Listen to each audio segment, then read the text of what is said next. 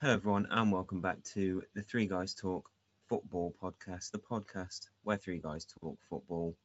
That said, this week, three guys will talk football, but it'll be two guys talking football, followed by two other guys talking football, except one of the guys talking football will be talking football twice. I am said guy talking football twice, um, and I'm joined by Chris King for the first part. How are you doing, Chris? Hello. I'm all right, thank you, George. How are you? I'm doing very well, thank you. And I will be joined by Nathan for part two later on. We had a bit of scheduling issues, but we wanted to not lose momentum instantly, so we are going to make it work. Apologies for double dose of me, but such is You life. say apologies, George. Is it an apology or is it just two times as many awesomeness?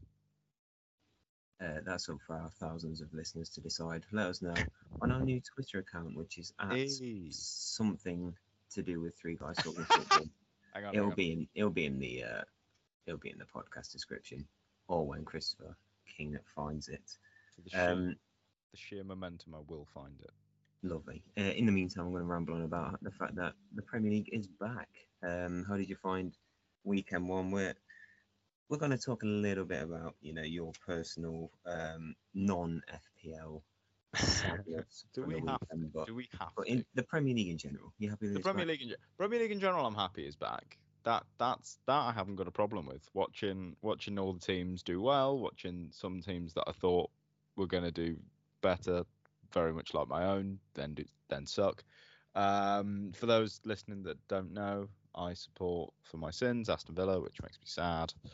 Because we got smacked 2-0 by Bournemouth, and that was just depressing in every single word possible. Been watching a lot of the reactions online, and they're all just, shambolic, embarrassing, pathetic words to such effect. So, yeah, it's Uh, been that was a bit tough.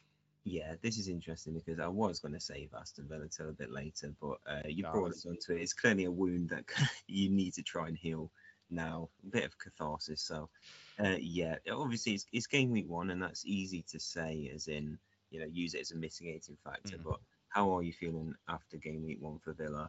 It was um, couldn't not really have gone worse. Not to put words in your mouth, but it that's could it couldn't have gone worse. It couldn't have gone worse. George, you're not wrong. I think the problem is twofold, right? The problem is one, we lost to a Bournemouth team who their own manager was openly admitting they were terrible, which is just it's like trying to mug somebody who goes, please mug me, and then you end up mugged.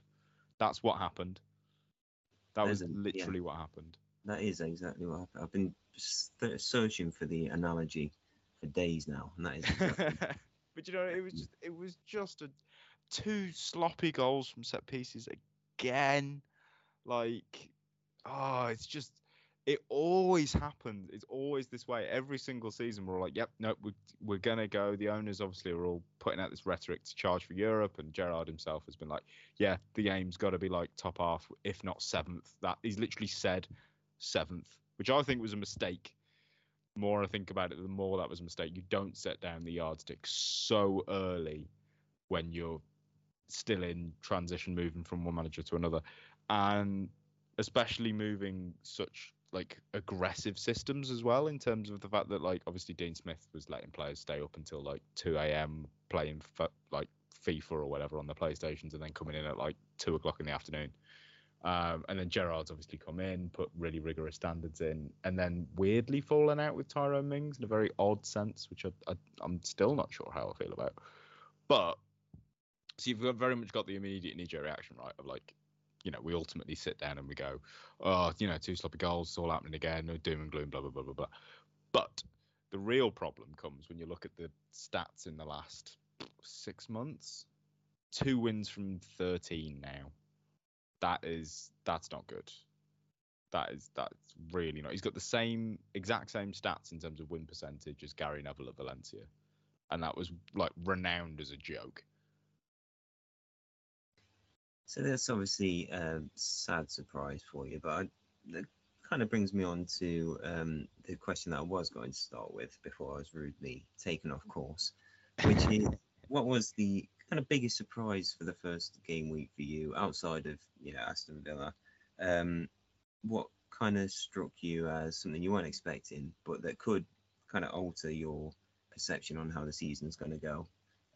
If you want a bit of thinking time, I'm going to start by saying that I wasn't expecting a full disclosure. I wasn't expecting Haaland No. to hit the ground running in the way that he did. I thought he'd be up in the goals by the end of August, 100%. But to just dominate a team that has been so solid for a good few years now in the way that he did is terrifying. And you are looking at that game against Bournemouth.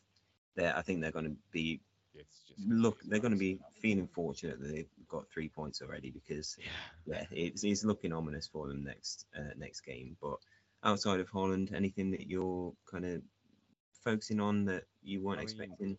The Haaland thing was definitely one of the things that kind of surprised me, especially in the fact that he made that West Ham defense look ordinary, which was they're not. They're very much not. They're a very good like defensive unit, right? But it was just like, no, I'm just going to run it behind, and I'm going to do it again. Oh, and by the way, I'm going to do it again.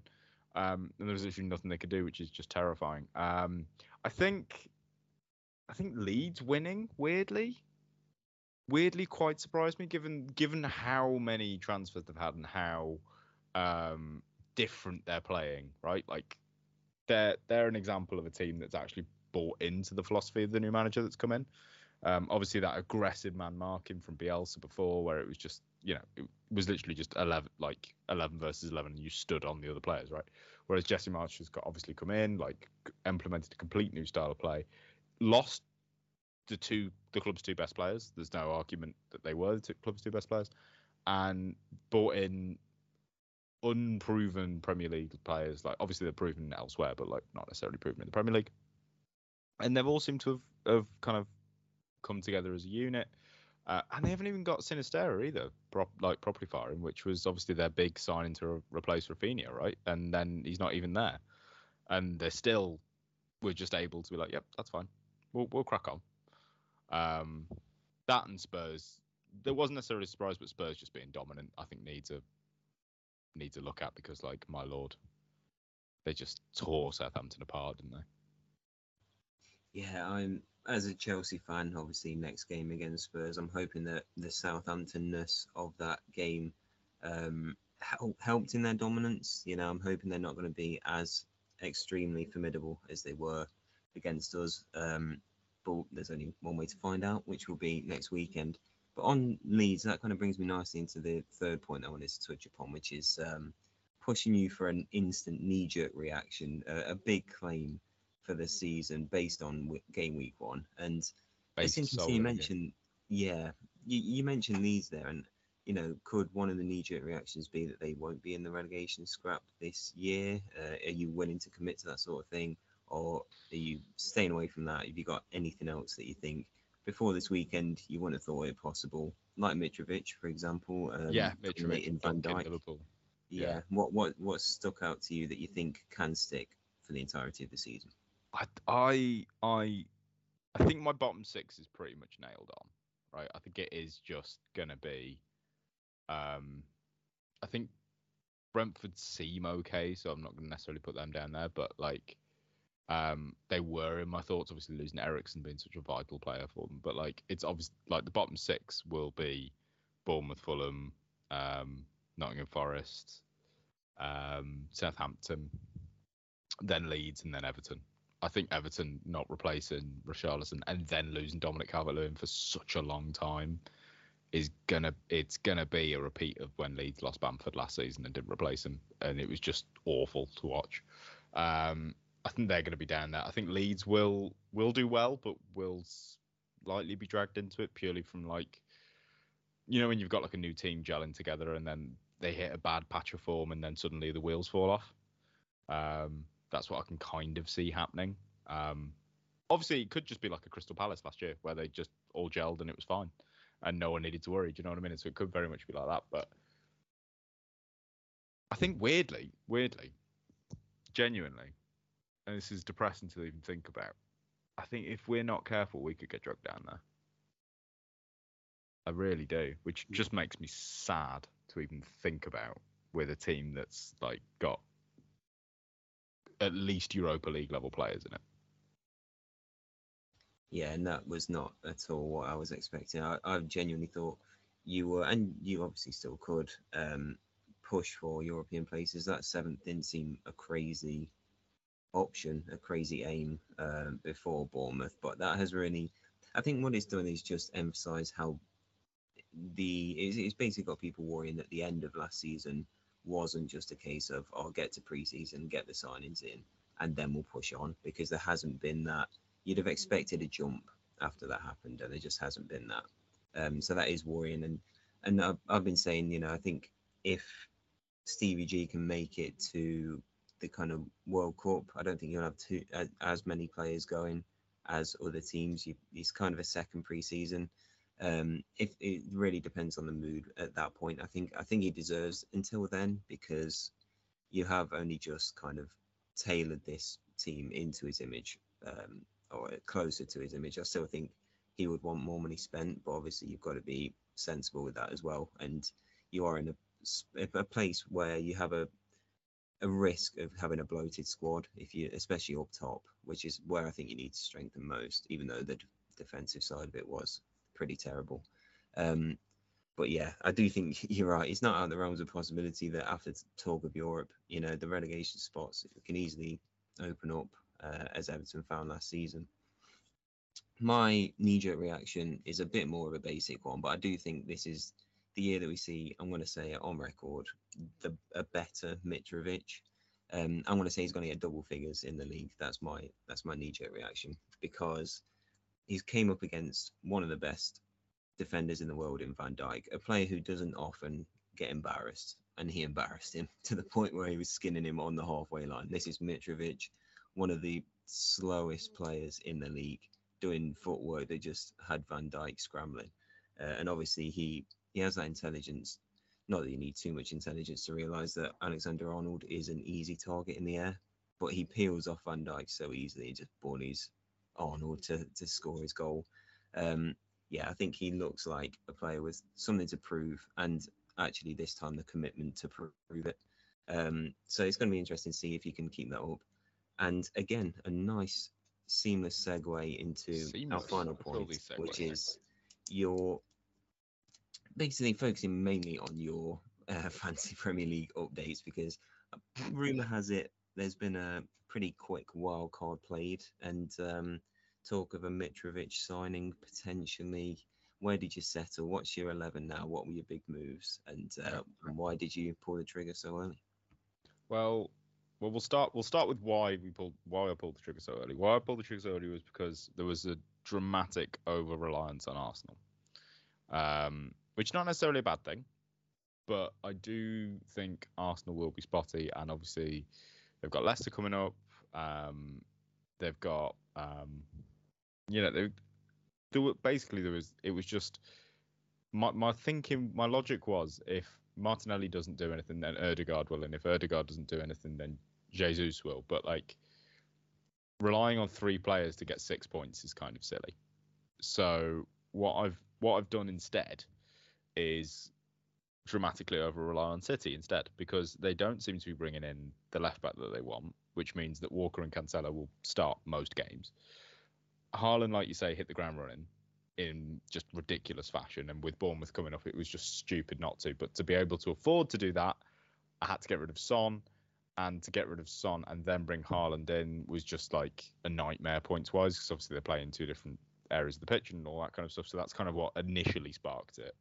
And then I realised as well my squad wasn't quite balanced. There was 4 or 4.5 mil players, obviously to try and min-max the squad. But the problem with that was that if the starting 11 had a tough game, so for example, like Reece James up against Tottenham, who are flying, and I'm a bit like, oh, is James really going to be bombing on as much in that game as he might want to? Probably not. And then I was also looking at, players like the Villa players that I've got in, that I'm a bit, obviously I know will start, but probably won't get that many points, or aren't at least as guaranteed to get points.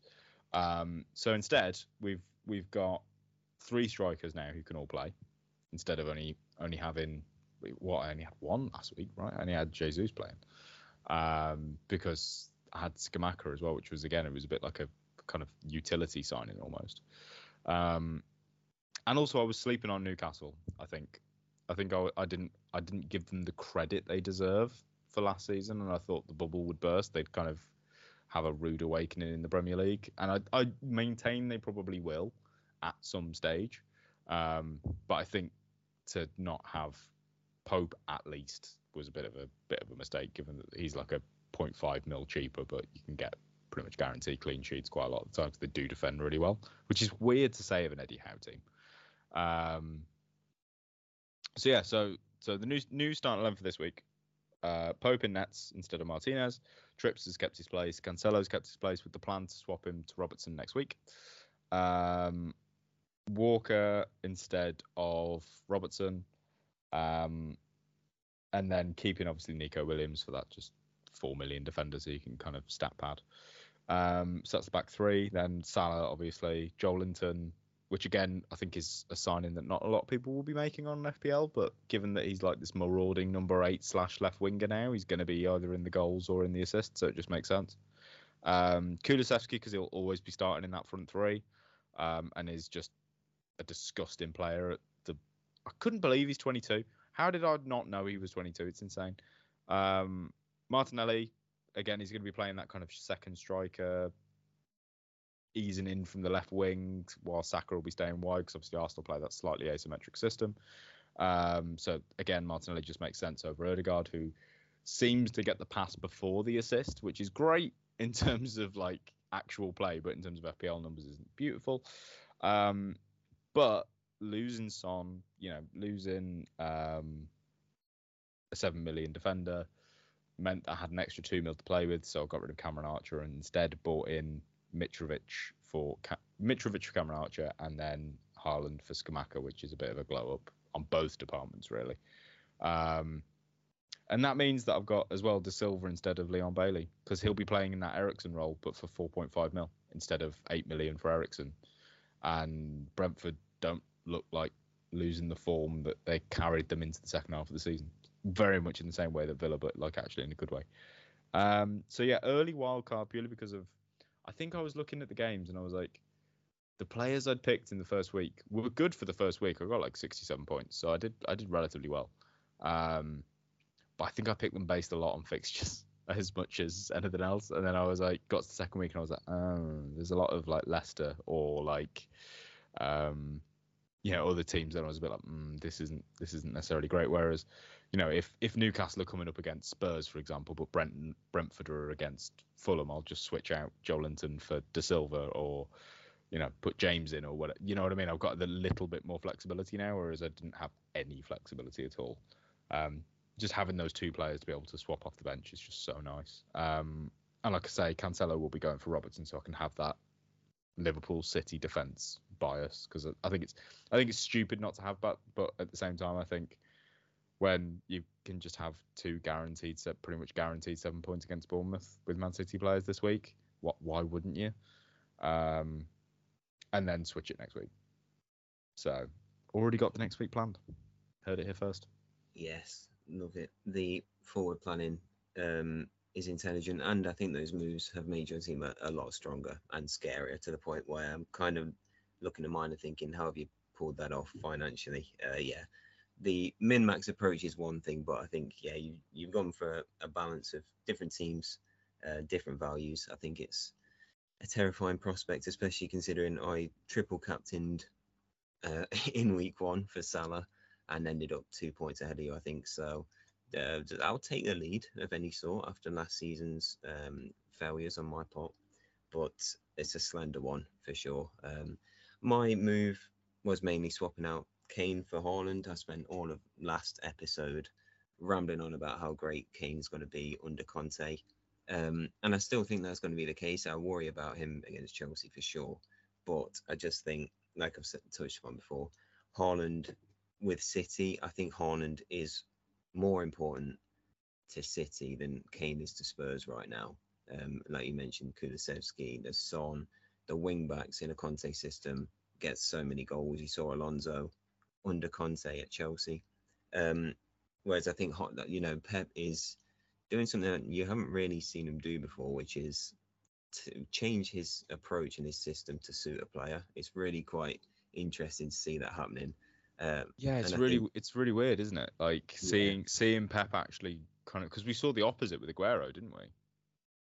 yeah, he just came in and was like, yeah, you're not fitting in, off you go. I know you're a club legend, but you're done now. Yeah, whereas Haaland, I don't know whether it's just, I think there's a mutual respect there, I think, but they both know that they're working with kind of generational talent, both one with the manager and one with the player, and there's a real determination to make it work because they know what can happen if it does. And I think you've already seen that. And Haaland does just have the feel of a player. He has that confidence and that arrogance, and he clearly knows he's proven that he can fit in Pep's system. So I think he genuinely will be a player where you expect at least a goal a game, especially against teams like Bournemouth. So I think it was one of those. It was a shame to use a free transfer on what's basically a like for like swap, but I just think Holland is a long term fit now. He's going to be in there until he gets injured, if he does. When he gets injured, because he will. Yeah, but I think you'd just be crazy to miss out on those points, especially when you know that so many rivals are going to have him and have him captained, if not triple captained against Bournemouth. So it's kind of making that change now before you're left behind. So yeah, a bit of a panic-free transfer, but at the same time, I'm happy with my team. There's a real mix of teams in there and nice fixtures. I mean, the only real tough fixture for my players is Spurs. Obviously, you've got Newcastle against Bournemouth, which will be a tough game for not against Bournemouth, sorry, against Brighton, which would be a tough game for them. But Newcastle just feel as well-oiled a machine as Brighton, so that'll be a really interesting game. I'm not gonna lie, Newcastle feel as well-oiled a machine as City at the moment, and I know that sounds hyperbolic to say, but like they are scary good. Yeah, within their parameters for sure. Like Yeah, within do you know what I mean? the best of the rest, they do feel like it's between those and Brighton for the best run team and club right now. And yeah, Newcastle have been buying intelligently, which I don't think anyone saw coming. I think everyone expected, Eden Hazard and Ross Barkley to be lining up. Proper But vanity they've signings, bought so well. Yeah, it's a shame they're owned by who they're owned by. But it is a real shame. That's nothing. There's nothing we can do about that. So that is it for part one with Chris King. Thank you for joining me, Chris. It's been a blast diving into your instant panic wildcard, which actually doesn't feel too panicky because it's a very move. And I will be joined by Nathan in part two. Until then, with then being about 20 seconds of music. Take it.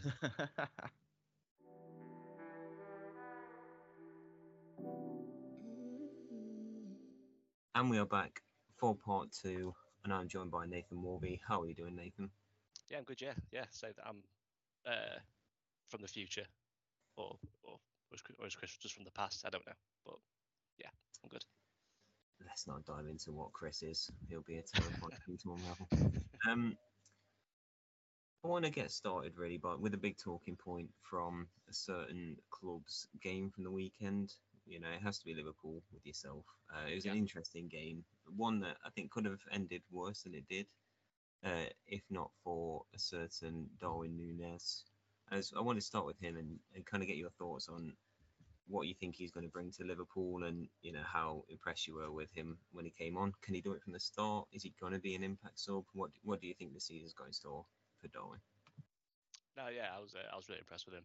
I thought, obviously, up until that point, the game hadn't really been going our way, and I think he just completely changed it purely because he just gives centre halves centre backs something to something to deal with. I think the problem that we were having up until Núñez came on was obviously Firmino likes to drop deep and run towards the ball, whereas Núñez is always running in behind, making those like little diagonal runs into the box, and yeah, it just gives. I think once it clicks, it's going to give Trent and Robertson on either side something to aim at in the middle. And I think that's something that we were lacking up until that point. Whether or not he can do it from the start, I think remains to be seen. I think to begin with, I think he might be the sort of player that we only sort of use against certain teams. So teams like Fulham that are going to sit back and do a little low block where it's very much balls like the ball's going out wide and then into the box. I think teams like that, he'll be perfect. But maybe against a team where it's going to be a bit more tippy tappy playing on the floor. I think at that point, Firmino or Jota might be the better option. Yeah, and I was going to ask, who do you think would be sacrificed? Who's in trouble out of those two more so if Núñez does come into the team more? Because it feels like Jota, obviously, when he first joined, he was like this real wild card and he hit the ground running. But I don't know whether it just feels like defenses have kind of worked him out a little bit more. Do you worry for him, or do you think he's still got a lot to offer? I think he's got a lot to offer. Yeah, I think, like I say, I think it'll depend. It'll depend who we're playing, because I think a lot of time, I think people have worked him out a little bit, but his actual record, like he does still pop up with a lot of goals for us. So I think I think he's a good option. Because I say he is something very different to Núñez, purely because I think he's more, intricate on the ball. I think in that sort of situation, he's probably the one to go for. I think the person I'm worried for the most is probably Firmino. Like after watching him on Saturday, because granted, I think Jota's out for the next couple of weeks, so that's why Jota probably would have started ordinarily. But once Jota's fit, and if Núñez, Salah, Diaz are all fit, I just don't see where Firmino fits in anymore. Yeah, that's going to be an interesting one. It does feel like you kind of evolved past him in a way, and it feels like you're starting to play a different type of football, I think. And I think there's something that's spreading across the Premier League. Like you've seen City with Haaland. The return of the traditional striker seems to be coming back, just as Chelsea give up on the idea. Yeah, as soon as you go false 9. Yeah, I mean, that would be the case. But if there's not anyone with a number 9 on their shirt at Chelsea, it's probably a good thing. That's probably. Usually when the problem is. But I wanted to touch on Liverpool more widely as well. How do you think the season's going to go? Are there any knee-jerk reactions based on this one game? Were you surprised at the performance at all? What's your kind of thoughts on them as a team? I was surprised purely because I think I don't know if you watched the Community Shield game, but in that game, like we looked really sharp, and it looked like the season had never even finished. It looked like we just picked right where we left off. But so I was surprised at how slowly we started, especially in the first half. I thought, if anything, it feels like Fulham kind of played us their own game. They were pressing high, loads of energy, making it impossible to play through in the middle. But I think it's the first game. I think I think a lot of it could be down to the fact that it's the first game of the season, newly promoted team. It was hot. We tried out the pitch, if you believe Jurgen Klopp. But I think those first sort of 20-30 minutes with how intense Fulham were, I just think it just wore us down. I don't think we were expecting it so much. I think we were expecting them to just sort of do the normal promoted team thing and just sit back. But I think when they didn't, it shocked us a little bit. We got a little bit better the second half. I say when Núñez came on, and he's just chaotic in the box. Like just lump the ball into him, and he just something will happen, whether it's him scoring himself or someone else will it'll bobble off him or something. But no, I'm not panicking. I still think City are going to win the league, so I'm not expecting us to. As long as we mount some sort of challenge, I'll be content. But I don't think there's any reason to worry just yet. I think the injury to Thiago is probably the main thing that I'm worried about. Yeah, and it does feel like as soon as he is off the board, your midfield is starting to look a little bit more questionable, because obviously Keita doesn't feel like someone you can trust, and you're the ones that have really carried you over the last few years. They're getting on now. Is that a concern? Do you think Liverpool will go in the transfer market and perform a miracle by actually buying 2 players in a window? How do you think that's going? I'd be surprised. I think I agree. I think without Thiago, I think the not to knock obviously Fabinho.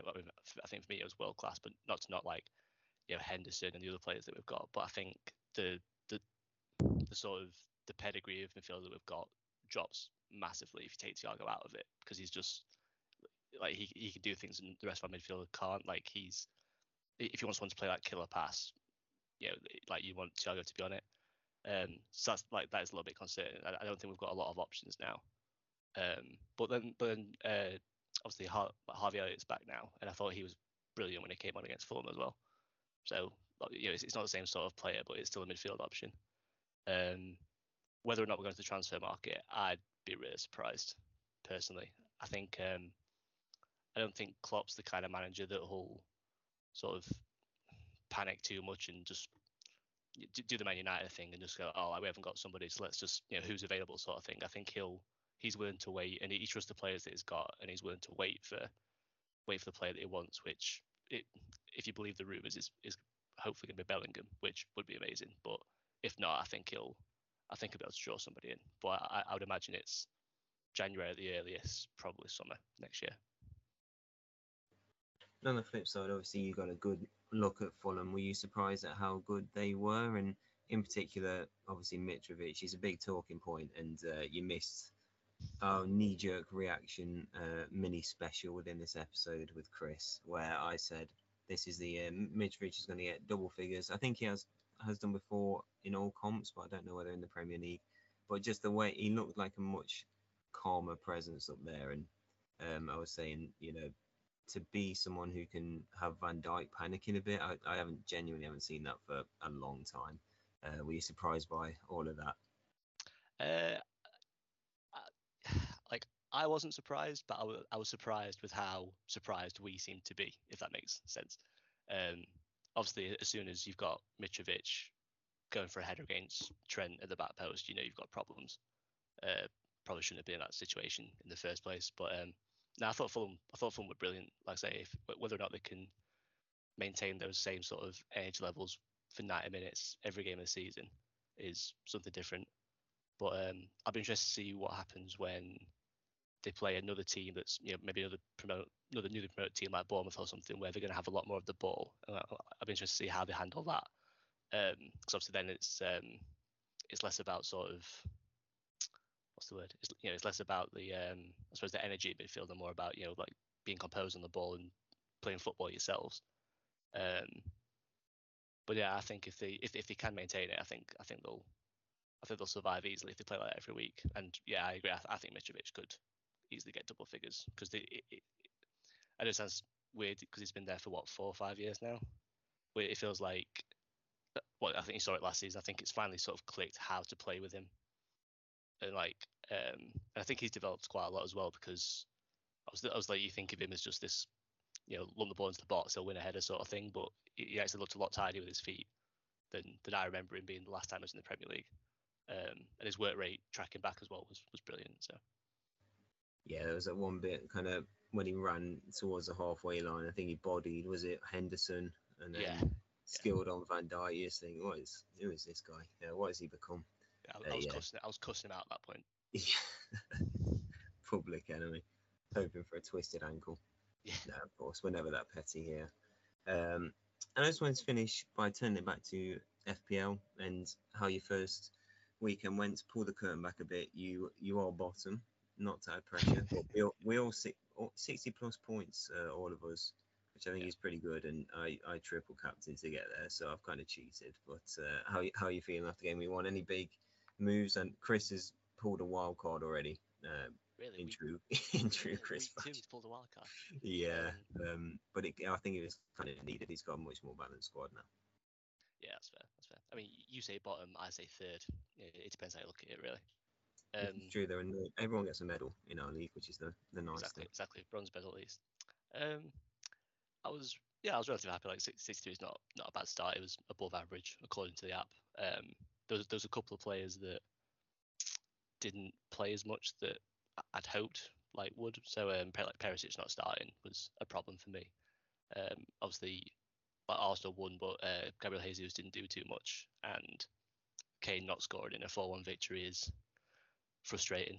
And there were a couple of players that I sort of took out last minute that ended up performing. So I've been debating between Kane and Haaland, and ultimately went Kane, which was a mistake.